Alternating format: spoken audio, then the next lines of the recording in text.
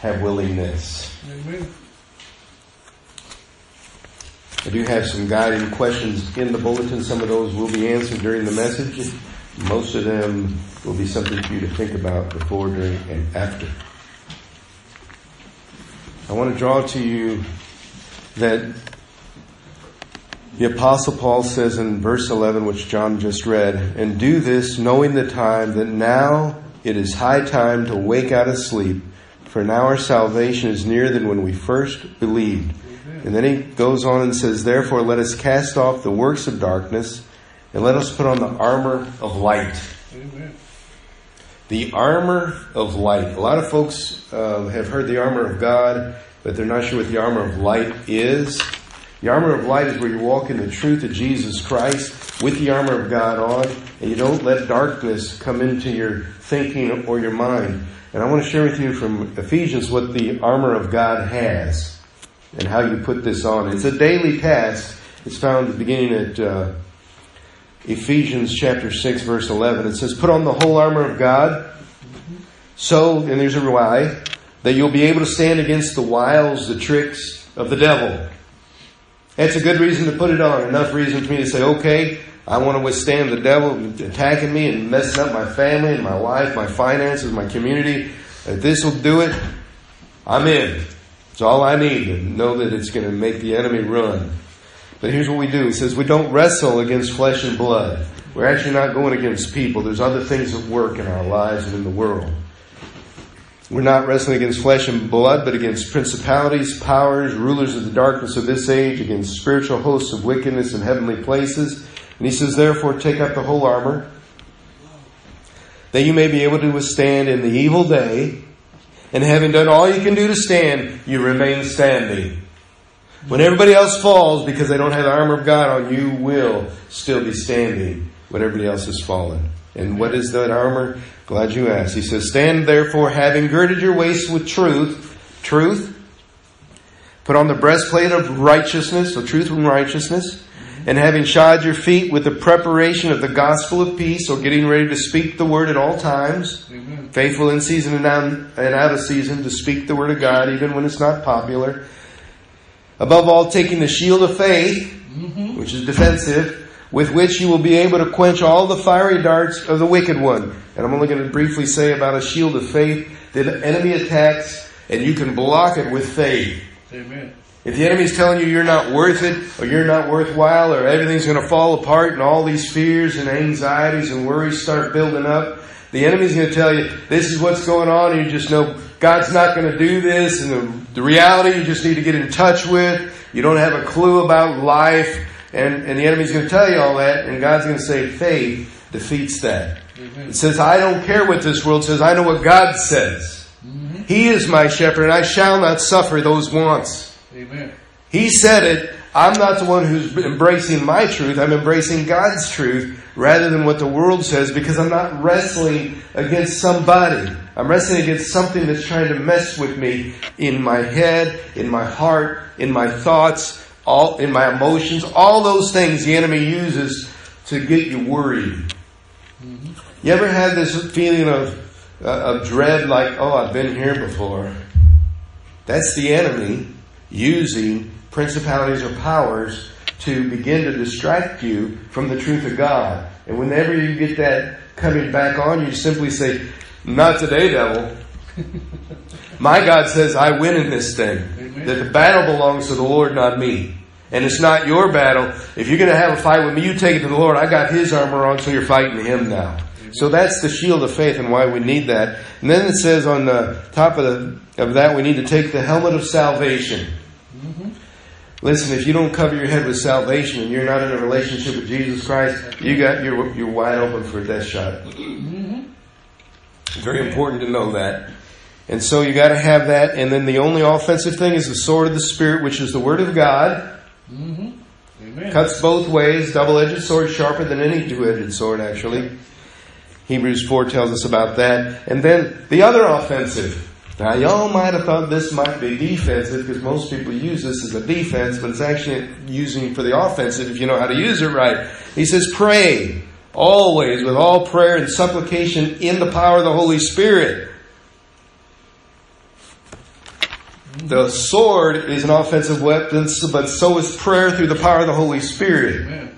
If you don't have prayer in the power of the Holy Spirit, you're praying defensive prayers, which sound like this. God, I'm in trouble, help me.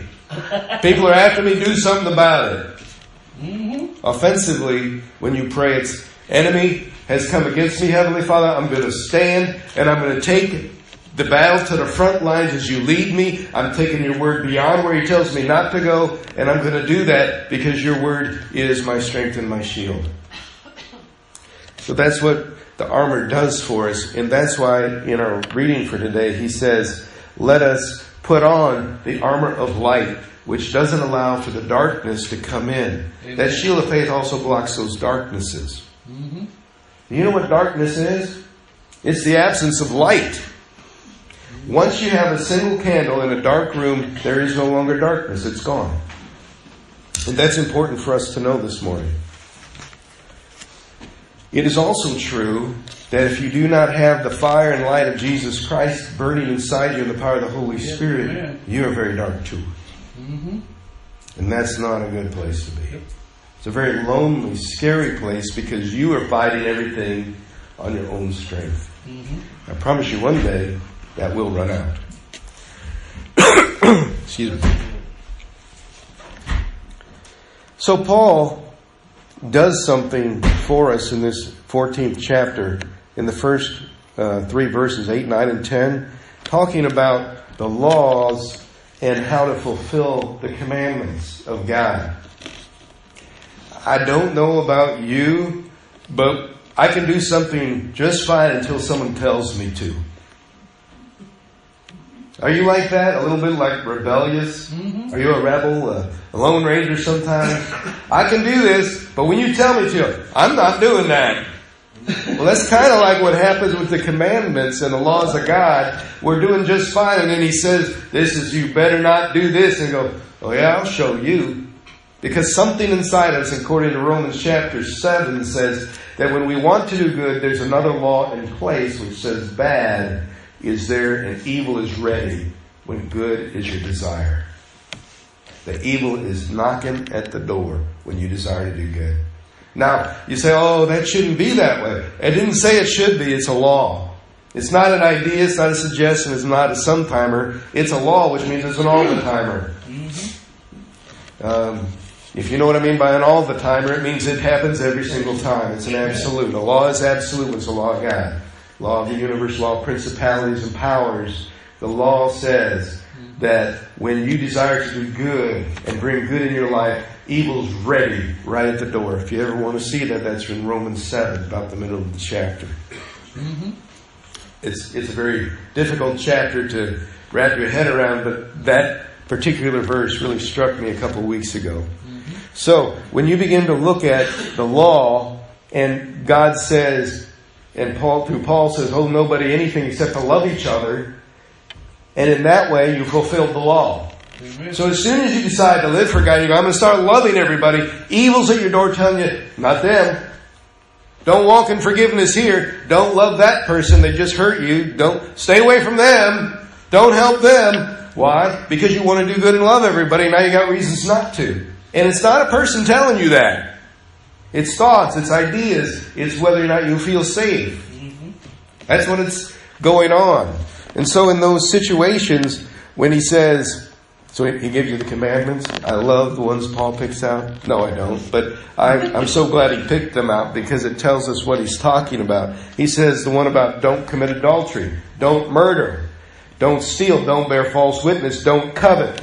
Did you know that that's not the first 5? That's the last 5. The first 5 are about your relationship with God. He doesn't talk about those. He talks about your relationship with everybody else. Amen. The second half of the 10 commandments. And he says, so those commandments, he said, they're summed up in this saying, love your neighbor as yourself. And that's not in the 10. It tells you what not to do to them, but it didn't tell you what to do. So he says, love, in verse 10, does no harm to a neighbor. Therefore, love fulfills the law.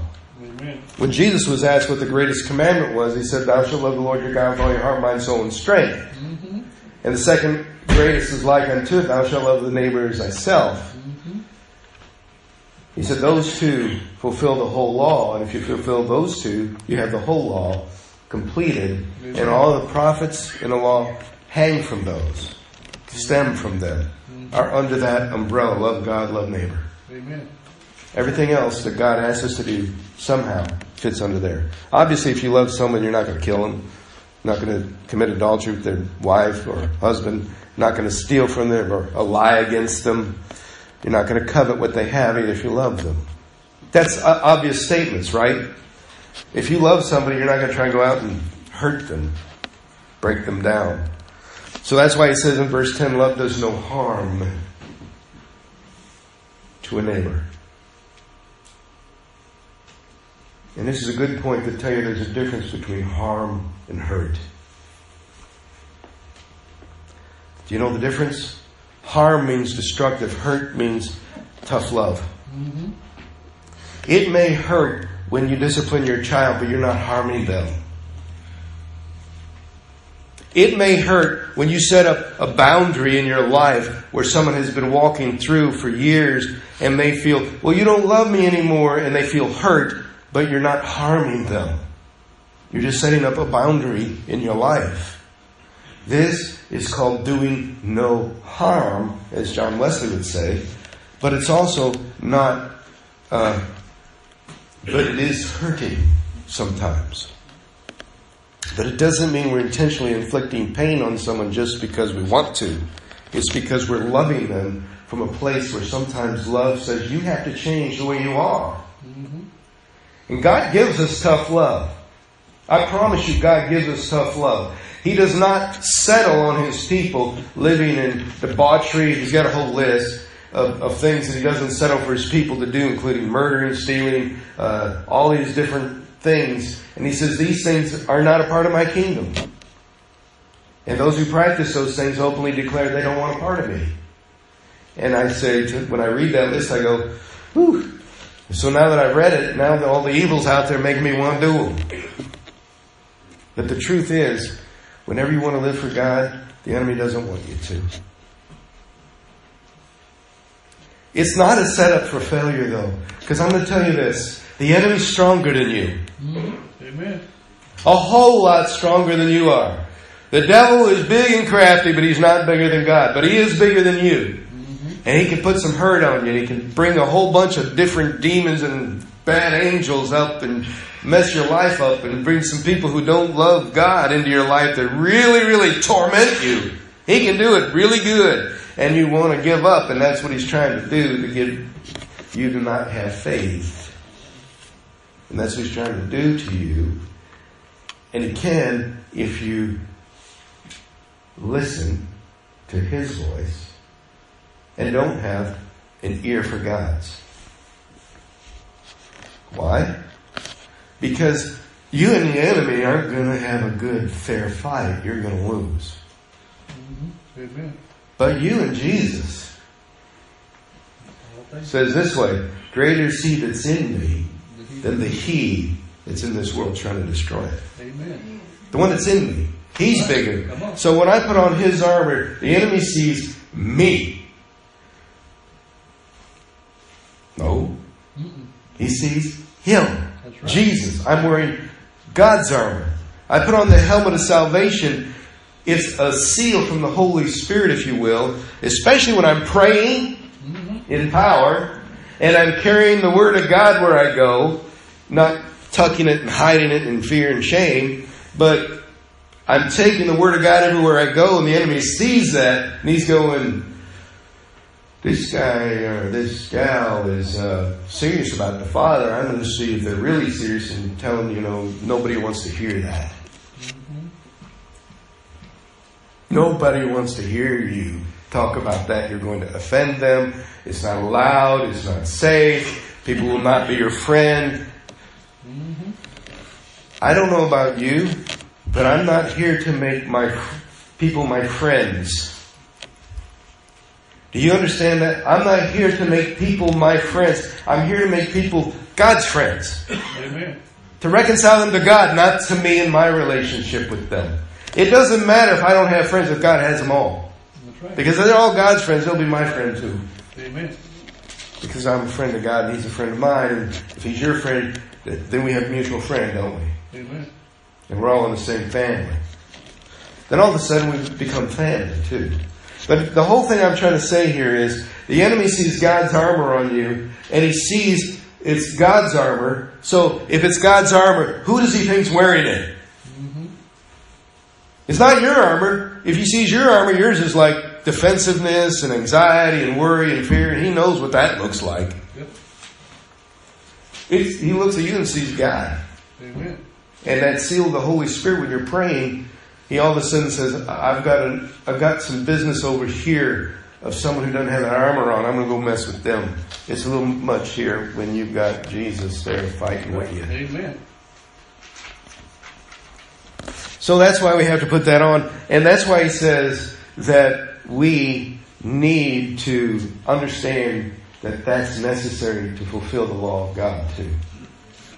Because we are incapable to fulfill all the commandments of the law, or to fulfill even all the 10 commandments 100% of the time. And I'm going to give you a real simple example. When you were little and your parents asked you to do something, or whoever was raising you asked you to do something, did you always say yes? I'll do it, and then go do it immediately. Faithfully, 100% of the time. Of course not. You know, the terrible twos. The only reason we don't kill them is they're cute. 2-year-olds are cute. If not, you go, I'm going to kill this kid, you know. They test the patience of the parents. That's how you know you love your kids. They make it to age 3. As a lot of people say. So we're like that. We say no to God like we say no to our parents. There's not any of us who 100% of the time were faithful to God, to love Him with our heart, mind, soul, and strength. Mm-hmm. There's stuff we've loved other than God with other parts of our strength, our mind, or our soul, and we've given it to other things. Therefore, we have not honored the commandments perfectly. It's impossible. There's only one who could, and it was because He was God. Amen. That's why He walked perfectly, because He was God. He couldn't walk in objection to Himself. He had to be who He was, and He lived out what He was, not lived out the commandments, but Himself. Mm-hmm. And for you to become like Jesus means the Holy Spirit is living out the God-focused life through you by His power, which He used to live it out on earth. Amen. Then you can begin to be faithful to love as He loves, because He is loving in and through you. Now we got that straightened out. Let's look at what I really wanted to say. Because if you don't know that part, this part's hard. And that part can be hard. Amen. He says, knowing the time. It's high time to wake out of your sleep. Our salvation's closer than when we first believed. In other words, the day of the Lord is closer at hand. Amen. God is asking for us to go deeper. He says the night is over. So we cast off the works of darkness. We're putting on that armor of light. Casting off the works of darkness. That's the darkness I was talking about. And He said, let us walk properly. Properly is a nice word of saying, don't walk disrespectful of the light of God in you.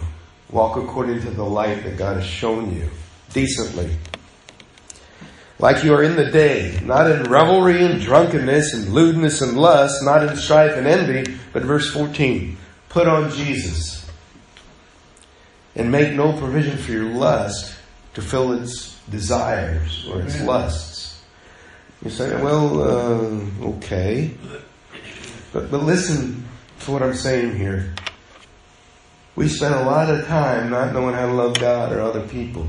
Amen. But with the Holy Spirit in us, we can learn. Mm-hmm. We can be the hands and feet of Jesus Christ to this world when we have that relationship with Jesus Christ. It's very difficult to do that when you don't know who He is. As a matter of fact, the word would be impossible. I don't know of a simpler way to say that word, impossible, but not at all can you do it without Jesus Christ. Without the relation, you might say, but I loved before I knew Jesus. No, you did not love. You had human affection. What you could muster, you loved. And so that would be a statement of, I loved to the best of my ability before I met Jesus. Now God loves through me through the best of His ability through me. Yes, you loved as much as you could human affection before you knew Jesus. And you can say, I love pizza, I love puppies, I love my son, I love my family. But God needs to love through you, so it's not your effort. That's right, amen. Because your love is limited and finite. You don't know how to love as God loves. He loves without restriction. We do not. Amen. We cannot love without restriction, without a relationship with Jesus Christ. So Paul says, basically, it's about time that our time is used differently. Mm-hmm. It's about time that we begin to think forward with our lives. A forward-thinking people. By forward, I simply mean that what is God going to do with us forward from here? What's God going to do with you, with me? And that question that you ask yourself is not to say, well, He's going to do what He did before. Mm-hmm. God says, I'm doing a new thing. Amen. It's a new time to redeem. We're not redeeming, it says in Colossians 4, where I read those verses for the opening. I didn't read the very next verse because I wanted to save it for this point. He says, walk in wisdom toward those who are on the outside, redeeming the time. He doesn't say redeeming the past. He says the time. The time means that it's finite. Time that we have here on earth, going forward from here to the end of our lives, that we need to redeem it. And that doesn't mean to save it. Because you can't save time. You can't buy some time. You can't keep time. You can only spend time. Time is not a commodity. It's 1 second at a time, and that's all you get. You can't live 2 seconds at a time, and you can't live last second, and you can't live the next week. You can only live this one. Time is right now. And so Paul is saying, redeem the right now. Not the past time. You can't make up for that. You can only use now to go forward and do the things for God that He has asked you to do. He says it a little clearer, I think, anyway. I'm one of those guys who likes to know all sides of things. I just have that mind and analytical. Mm-hmm. And I like to look at stuff. Maybe that's part of my blessing and curse at the same time. Amen. But he says in Ephesians chapter 5, see that you walk circumspectly, not as fools, but as wise people. Now, if he says to walk circumspectly, not as fools, but wise, I'm thinking, he said, don't walk like a fool. I don't want to be a fool. I don't want to be walking around stupid. I don't want to be walking around ignorant. I don't want to be walking around with the blessings of God in my hand and not even know I have them. And so he says in that 16th verse, redeem the time because the days are evil. And so he says, don't be unwise, but understand what the will of the Lord is. You redeem the time by knowing what God's purpose and plans are that you can help Him fulfill, that He's trying to do through you. There are some things I would love to be able to do. There was a time when I was younger. I don't know if it was wishful thinking. But there was a time when I was younger, I thought, in the Methodist church, you get one church, and back then they did it by, if you did well, they moved you to a bigger church after 3 or 4 years, and then a bigger church, and a bigger church. And I was thinking, wouldn't it be awesome to be one of those great big churches where I get to really go out and make a difference to a lot of people? And I thought, most of the time they're in meetings, administrating. They don't get time to do one-on-one hardly ever. There's so much behind the scenes that they have to do, they don't get one-on-one time. And I thought, God, I don't think you're calling me to that big stuff. Because I don't do good with big stuff. I like one-on-one. I like being able to know people, to get to know one another, and to have a church where everybody can know each other's name, rather than 800 people where you go, you go to the first, second, or third service. And they might say to each other after services, would you like what the preacher said? And they'll go, well, he didn't say that in our service. Maybe he likes you better. These thoughts went through my head, and I said, I don't need that. What I need is something where God can use me for what He's gifted me with, not something that I thought I wanted. Because it's not what I really needed. And it's not what He gifted me for. He is not going to put me on the 3 tenors stage with the other 2 when the other guy's sick. I promise everybody else will be going, oh, sole mio. Oh, mio mio. Wish you could sing down on the bio. Something like that. Or don't sing in this place ever again. Yeah, but truth is, I'm not a horrible singer. I'm just not a professional singer, well trained.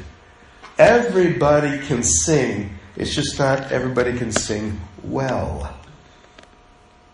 Someone says, I can't sing. Can you sing? Can you speak and put melody to it? Well, sort of. That's singing. It's a joyful noise. Some people may not want to hear it, but it's still singing. But what I'm trying to say is, the gifts that God's gifted you with are the ones you need to do what He wants you to do. You don't need extra stuff that you can't do. If you could do it all, you'd want to. And we can't. Here's how this works for me. And maybe you've thought about this, and this is how I kind of want to wrap this up. There are, 7 wonders of the modern world. I think one of them is Taj Mahal. I believe the Grand Canyon is another. And there are 5 more. And I was beginning to think of, they talk about bucket lists. Mm-hmm. Things you want to do with your life. And I began to think about all the things in the world that were possible. Angel Falls in Brazil, for example. A guy said, you want to go there? I'm thinking about going. And I said, is it cheap? And how long is it going to take? And will I be safe? And he's giving me all the details. And I'm going, well, it might be on the list. I don't know. But you know that one, that's the world's tallest waterfall, like 1,500 feet tall, or however big that thing is. And I thought, man, that'd be, when I was a kid, I wanted to see it. Mm-hmm. As an adult, I'm going, realistically, that's not as important to me as being here. Amen. But there's a whole bunch of things I'll never see in this world. I don't have time. Nobody has enough time to see them all. This world is so big and expansive. And you could spend your time going to see all that stuff and never do a thing for God. But God has said, I've got something in mind for you that really fits. It'll really make your life explode with impact on the lives around you and in your influence for God if you'll just stay focused on that. Mm-hmm.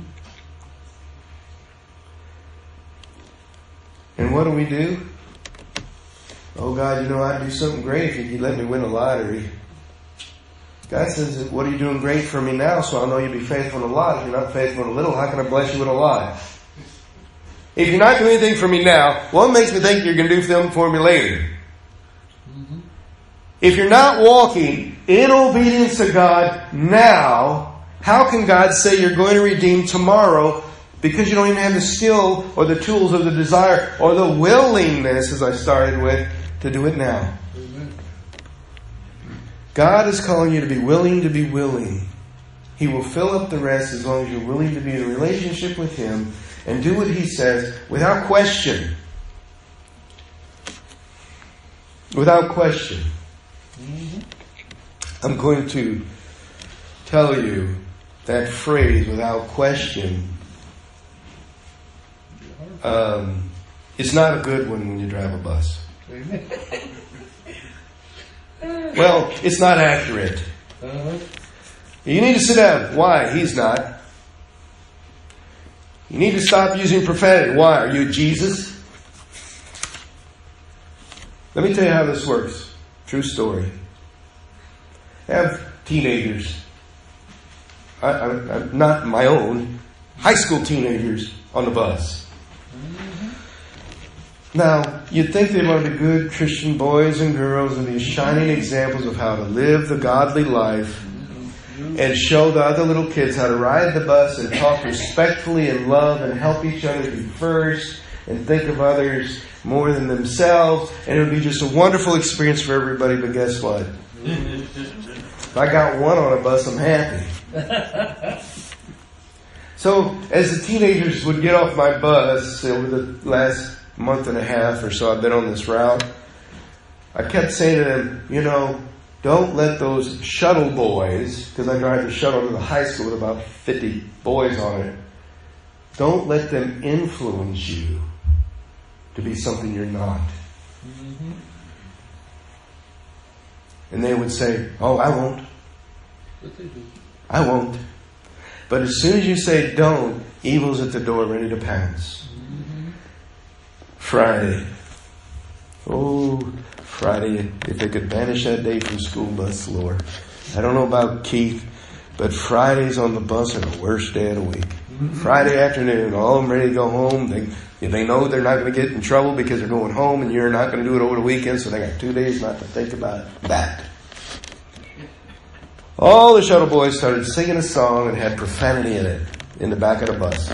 I'm looking back there and I'm going, oh, the kid I said, don't let him influence you, is the instigator. And the other kid's right there with him, and this other guy's with him, and the other guy's with him, and so's that other one. And they're just using profanity, thinking it's funny. And so I hollered back there, no profanity, please. And they sang a different song with some more. And then I said it one more time, guys, I'm not playing. Nobody wants to hear that. And they laughed. And then one kid in the middle of the bus says, yeah, we're supposed to love Jesus on this bus. And they all started laughing. And they tried to sing, Jesus loves the little children. They didn't know the words. But they tried. And they started singing Kumbaya and all these other things and just laughing and having a good old time. Now I tell you this because as they got off the bus, I said, guys, I'm sorry you couldn't do it the right way today. Sorry about that. I didn't say, you're in trouble. I just said, I'm sorry you didn't do it the right way today. I'm sorry for you. Feel sorry for you. Then when my kids got off the bus, I said, you let them people influence you, didn't you? You went, yeah. Didn't want to, but I did. One kid said, I don't know why I did. And I said, that was crazy. He said, yeah, I know. And I said, you were the instigator. And he goes, I know. It was almost like he was proud. And I said, you know what that means, don't you? And he said, no. I said, it means that if you lead them the other way, they'll go the other way. You have the influence of a leader.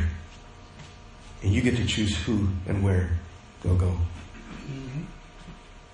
And he got off the bus and he said, see you next week. But he doesn't realize the same thing that Paul's saying to us this morning. Mm-hmm. That we have a choice to use what God's given us to bless this world or not.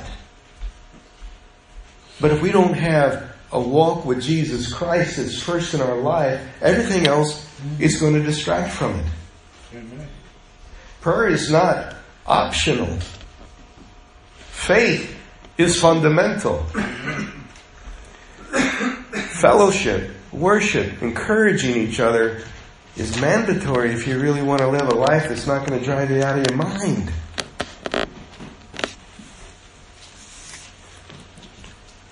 In this church, our intent is to show people that God makes a difference. The church does too. Mm-hmm. That it's still relevant and more relevant than ever. Because of the things I'm talking about this morning. That evil is ready when people want to do good. And without Jesus, the evil wins. Maybe you know that now. I sure hope so. Would you pray with me? Gracious Heavenly Father, I thank you for your word to us this morning. It is about time. About time for change. It's about the way we use our time. It's about the time we used before. And I know right now, in this place, you've called us to not be foolish. To not walk without thinking of who you are. And without praying, but rather to walk in the power of the Holy Spirit. And Heavenly Father, we can't do that without you in us. And we can't be a habitation for you when we keep putting dark and light in the same life. So God, help us to put on that armor. And when the evil's at the door knocking, like you said it will be, that we'll be able to have that armor on that says, I have faith, and that evil's not going to come near me. It's not going to touch me. And if it does, I have someone in me who's bigger, and I'm going to go toward that and not answer that door. God, I ask this morning that you would help us make those healthy choices for you, but more so, that you would reside in us, pour out your Spirit upon us gathered here, and confirm within each one of us that we're yours or we're not. And the rest will be up to you. And the Holy Spirit to transform us. This is my prayer in your Son's holy name, Jesus Christ. Amen.